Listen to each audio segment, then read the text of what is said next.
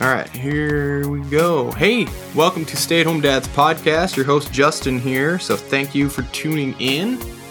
I had quite the lovely and very busy weekend. My wife had a little girls' trip she took from last Friday to Tuesday.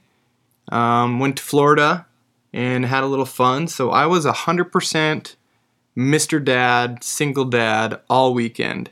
And I'm actually pretty good at this stuff now. Especially since I've been a stay-at-home dad now for like 2.5 years.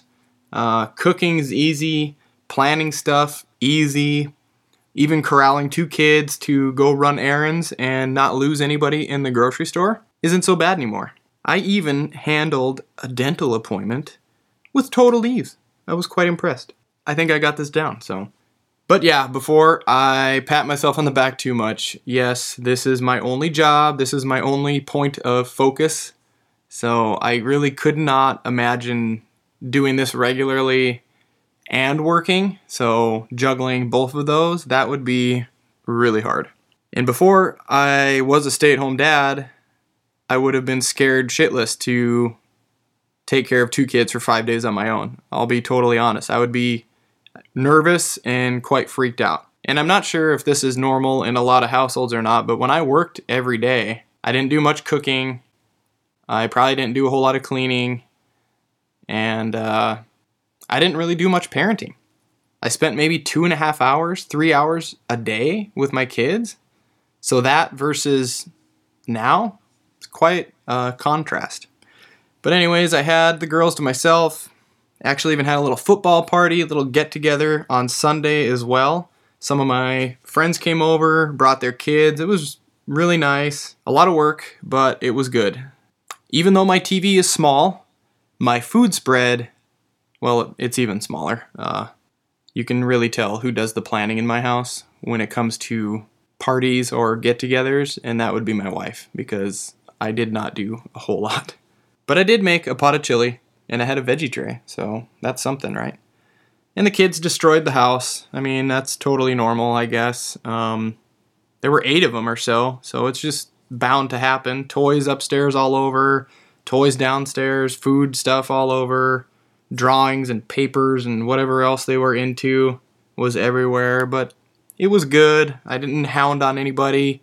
Kind of let the girls do what they want to do with their friends. So it was good.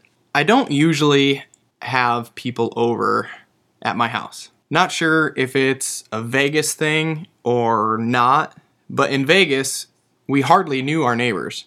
We really kind of stuck to ourselves. I mean, we had like a group of friends that we hung out with, but we never hosted a lot of parties. We never had really big gatherings at our house very often. But here, it seems very common. And maybe that's just the Midwest lifestyle, but it's good. I like it. But this weekend's experience kind of got me thinking. The whole creating relationships, new relationships with people as an adult, getting out of your comfort zone. It's hard as an adult to make new friends, especially a guy like myself. I don't work. I don't have that pool of people around me all the time to get to know every day and talk to constantly. And I actually read somewhere that adult friendships tend to really dwindle after the age of 25.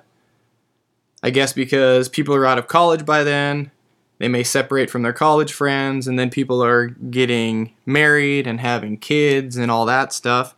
And I know that my wife and I even noticed that dwindling when we had kids back in Vegas. I think people just start to assume, oh, they had a baby. Oh, they have 2 kids now. They can't come out. Oh, they probably don't want to come and do this or that.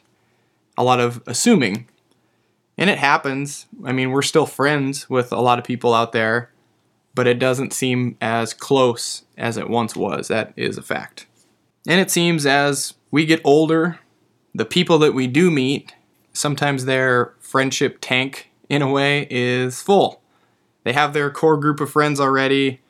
It's kind of hard to penetrate that, maybe childhood friends or college friends or work friends or whatever. And that's what we were fully expecting when we moved out here to the Midwest, since that was kind of our experience in Nevada. But we were quite wrong. We moved out to our current neighborhood, a new neighborhood, And there were a lot of families here around our age, kids in the same age ballpark, and it was just a really nice surprise.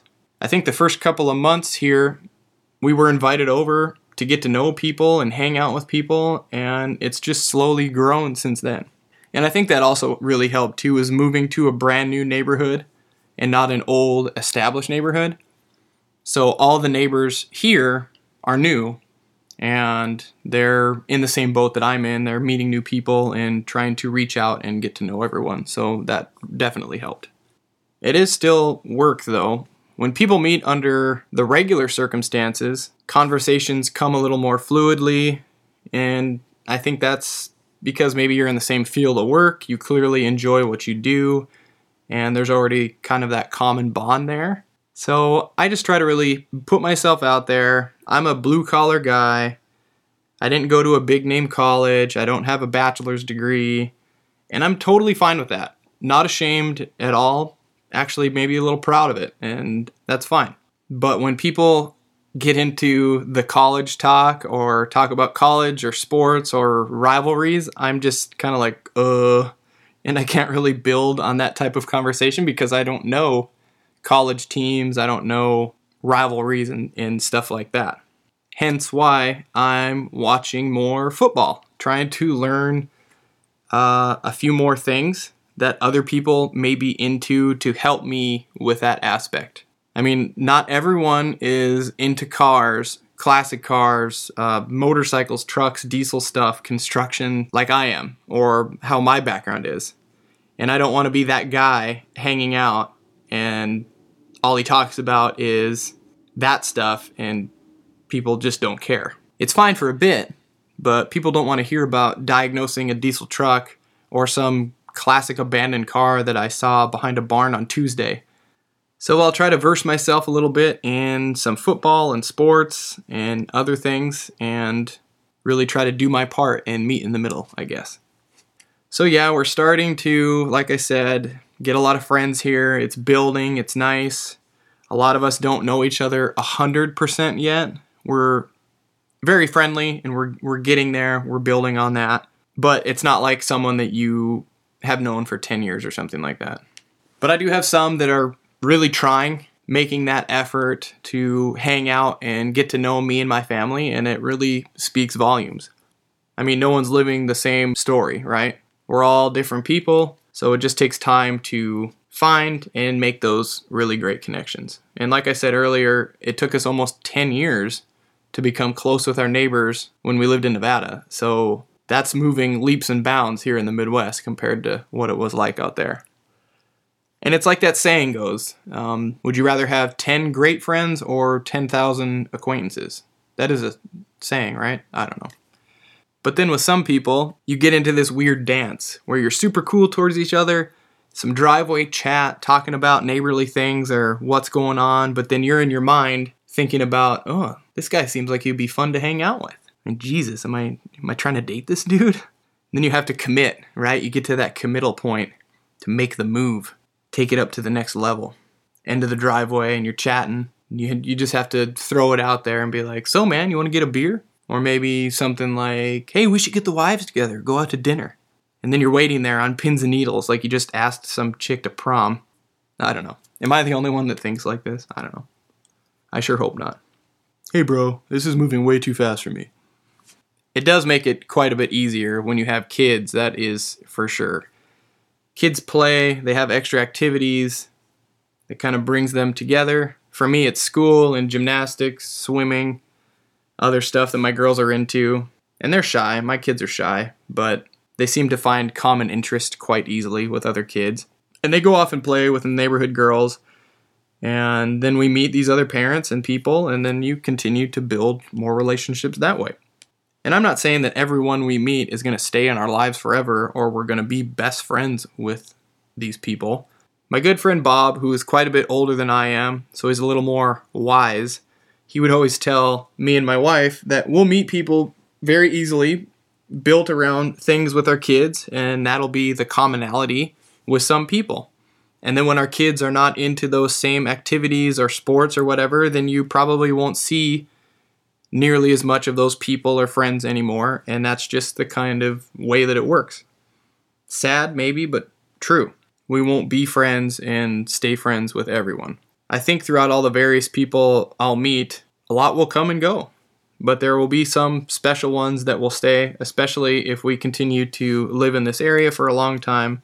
I definitely think that'll help keep close relationships.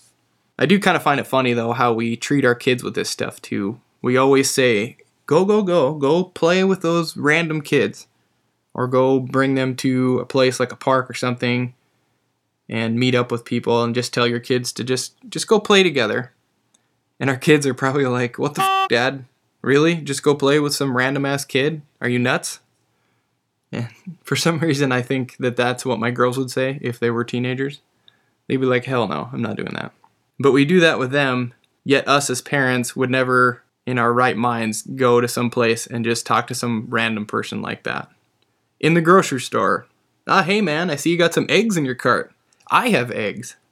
I love eggs. You want to be best friends now? Or at like the boat dealer, I see you like boats. I too like boats. Can we be buddies? Like, I don't know. You get the point. What? Did we just become best friends? Yep. It's kind of ridiculous when I say it like that as an adult, right?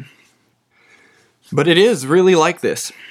In our age, trying to meet new people, it can be tough, awkward. You know, I couldn't really imagine being single and dating at almost 40 years old.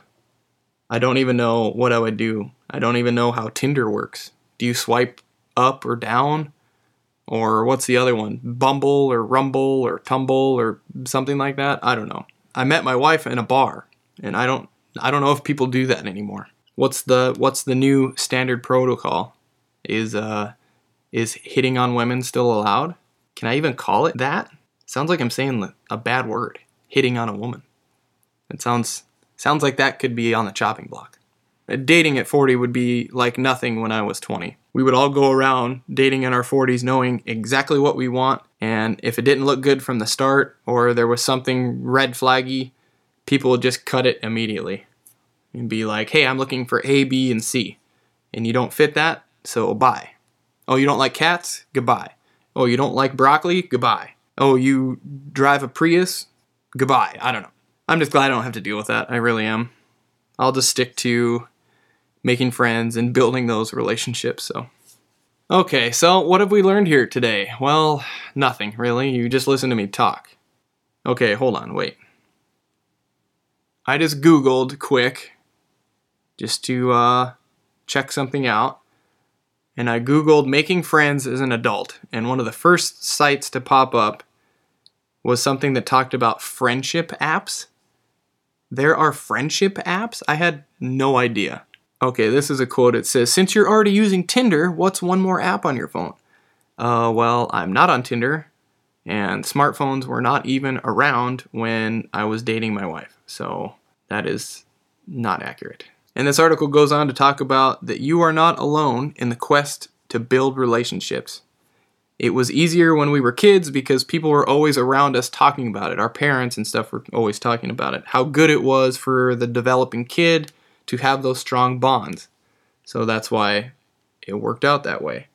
Well, we're adults now, and no one is talking about making friends anymore. And it's right.